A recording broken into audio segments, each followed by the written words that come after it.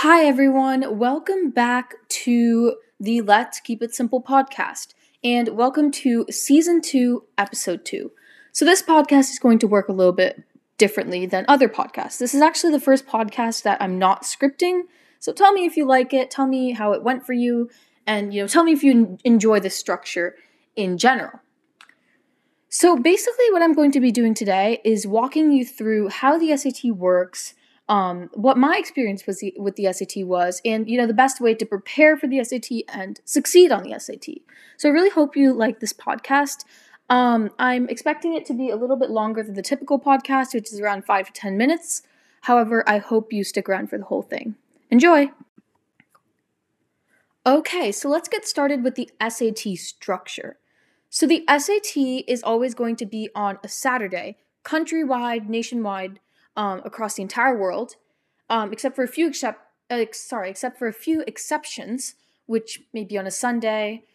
But for the most part, it's going to be on a Saturday. It's going to start at 8 a.m. for everybody. So you need to be there at 8 a.m. sharp. And we'll talk about what materials you're going to need for the SAT in just a bit. For now, let's get into the brief structure of the SAT. So section 1 of the SAT is your reading structure. Again, I'm going to talk more about is your reading part of the SAT. Again, I'm going to talk more about these structures later. I just want to give a brief overview for now. So your reading part is going to consist of 52 questions, and you're given 65 minutes to do that.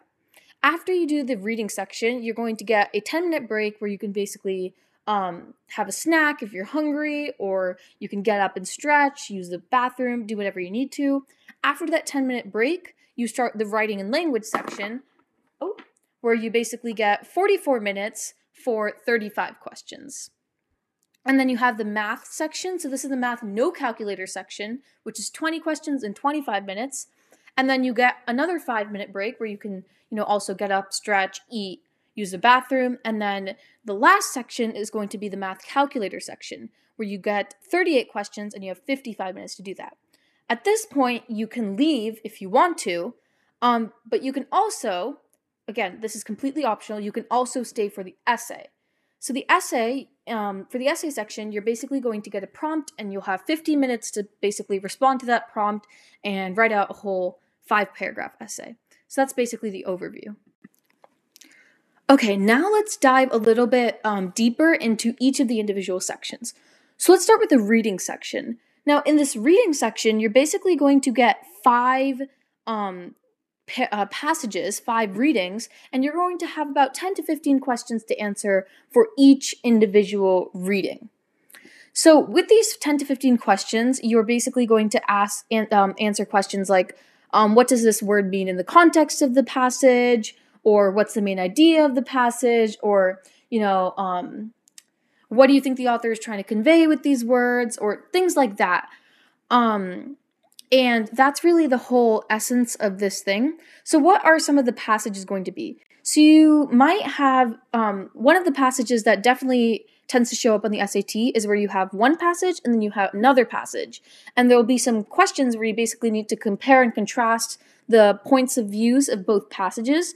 There'll be a hardcore literature passage. There'll usually be a historical passage in there that has, really weird language from many years ago, and then you'll also have some kind of scientific passage where you'll have perhaps a data table or a graph that you need to analyze. So then you have the writing and grammar section, or the writing and language section, excuse me. In this section, you basically need to know your grammar. So it's basically going to underline a certain part of a sentence and say, hey, what needs to be changed about this part of the sentence? Do you need to add a period here? Should you have a semicolon here instead of comma? And you basically need to correct that. And there's also an option where you can say no, that's good, no change. There's also things like, should these sentences be rearranged to, how should these sentences be arranged to be the most logical, and questions like that. 44 questions in 35 minutes sounds a bit tight, per se, but actually you'll get it done because the questions go by super quickly. They don't require a lot of thinking and rereading as the reading section does, so you shouldn't have too much trouble with this section. So now you have the math no calculator section. So the math no calculator section and the math calculator section are a bit similar. In the math calculator sections, in the math sections in general, you're going to be doing a lot of algebra.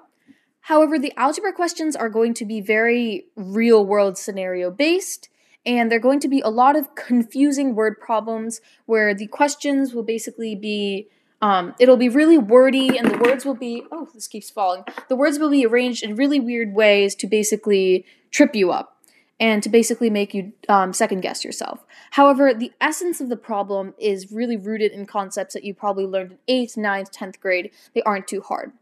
Most of this is going to be, quick note, there's also going to be a lot of analyzing charts and graphs, so you definitely need to know that. And, there really isn't that much geometry on this test, so I wouldn't say really focus on geometry that much. So that's basically that. Okay, so now let's talk about the best ways to sort of prep for the SAT. So, a resource that a lot of people like to go towards is Khan Academy.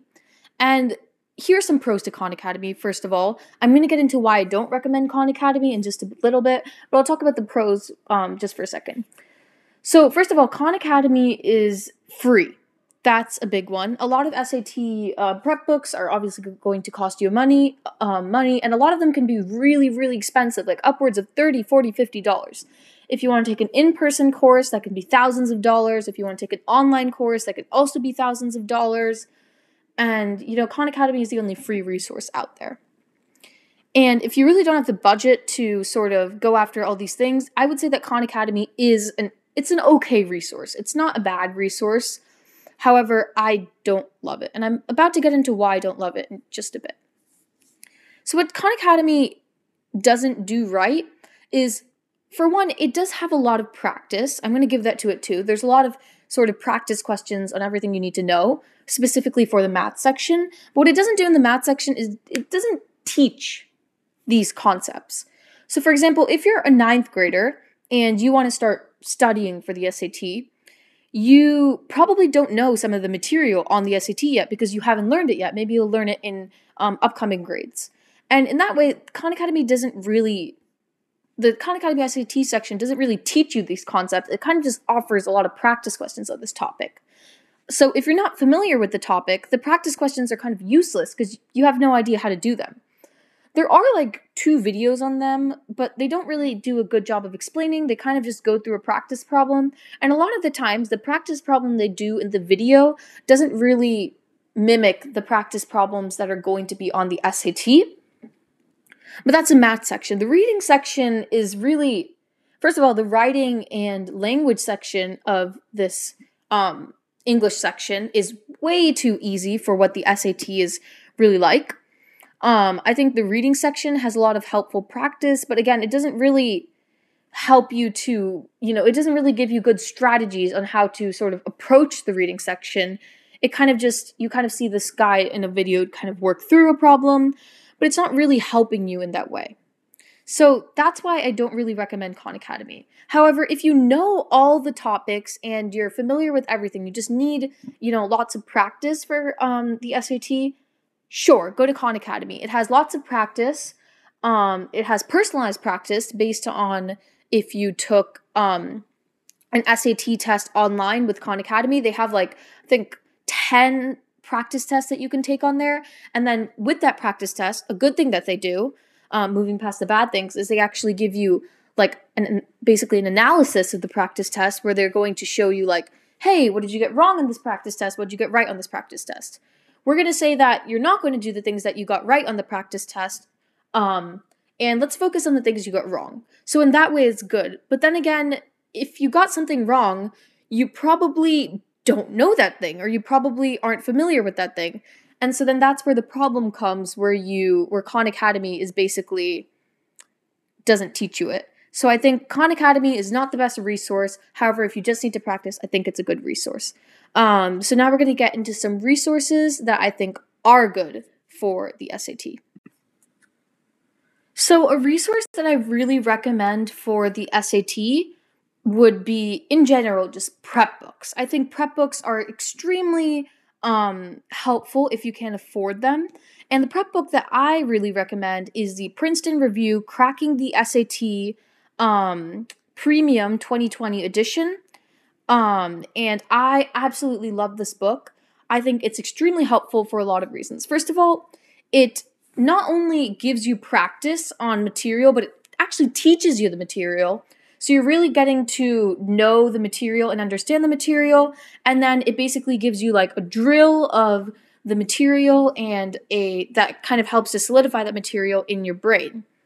It also comes with 8 full-length practice tests.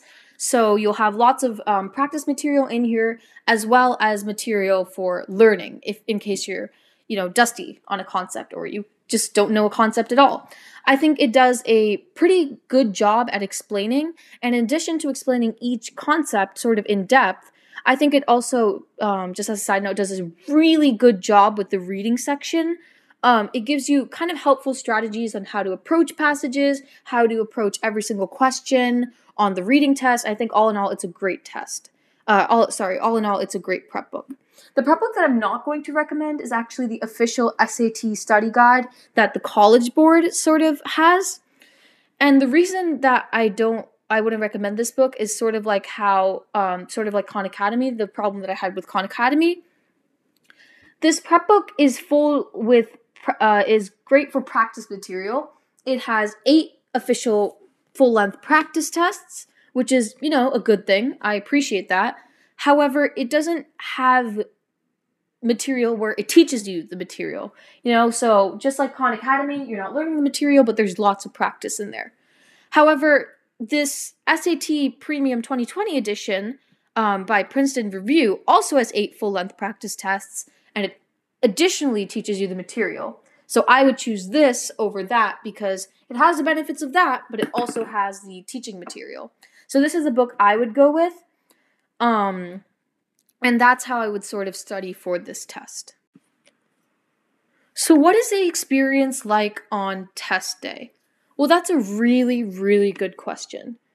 So basically how test day works is you wake up and you come into this test center. You should plan to arrive there at about 7:40, and what you should definitely bring with you is a water bottle because you're going to be in that SAT room. You're going to be taking this SAT for, it can be upwards of 4 hours. I'll talk about that later.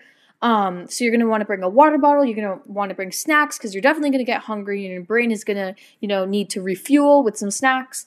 You're going to want to bring a calculator, your testing ticket, your some sort of ID. And what you shouldn't bring is a cell phone because your score can get canceled and you can, get kicked out if you bring your cell phone into the test. So either leave your cell phone at home completely or, keep it in a backpack outside the testing room. Just do not bring it into the testing room at all. So you're going to walk into the testing center and basically you're going to be assigned to a room with a bunch of other people. And at 8 o'clock sharp, the test will start. But the test doesn't actually start. So it takes about half an hour to anywhere to, up to 1.5 hours, depending on how things go, to basically get everything set up.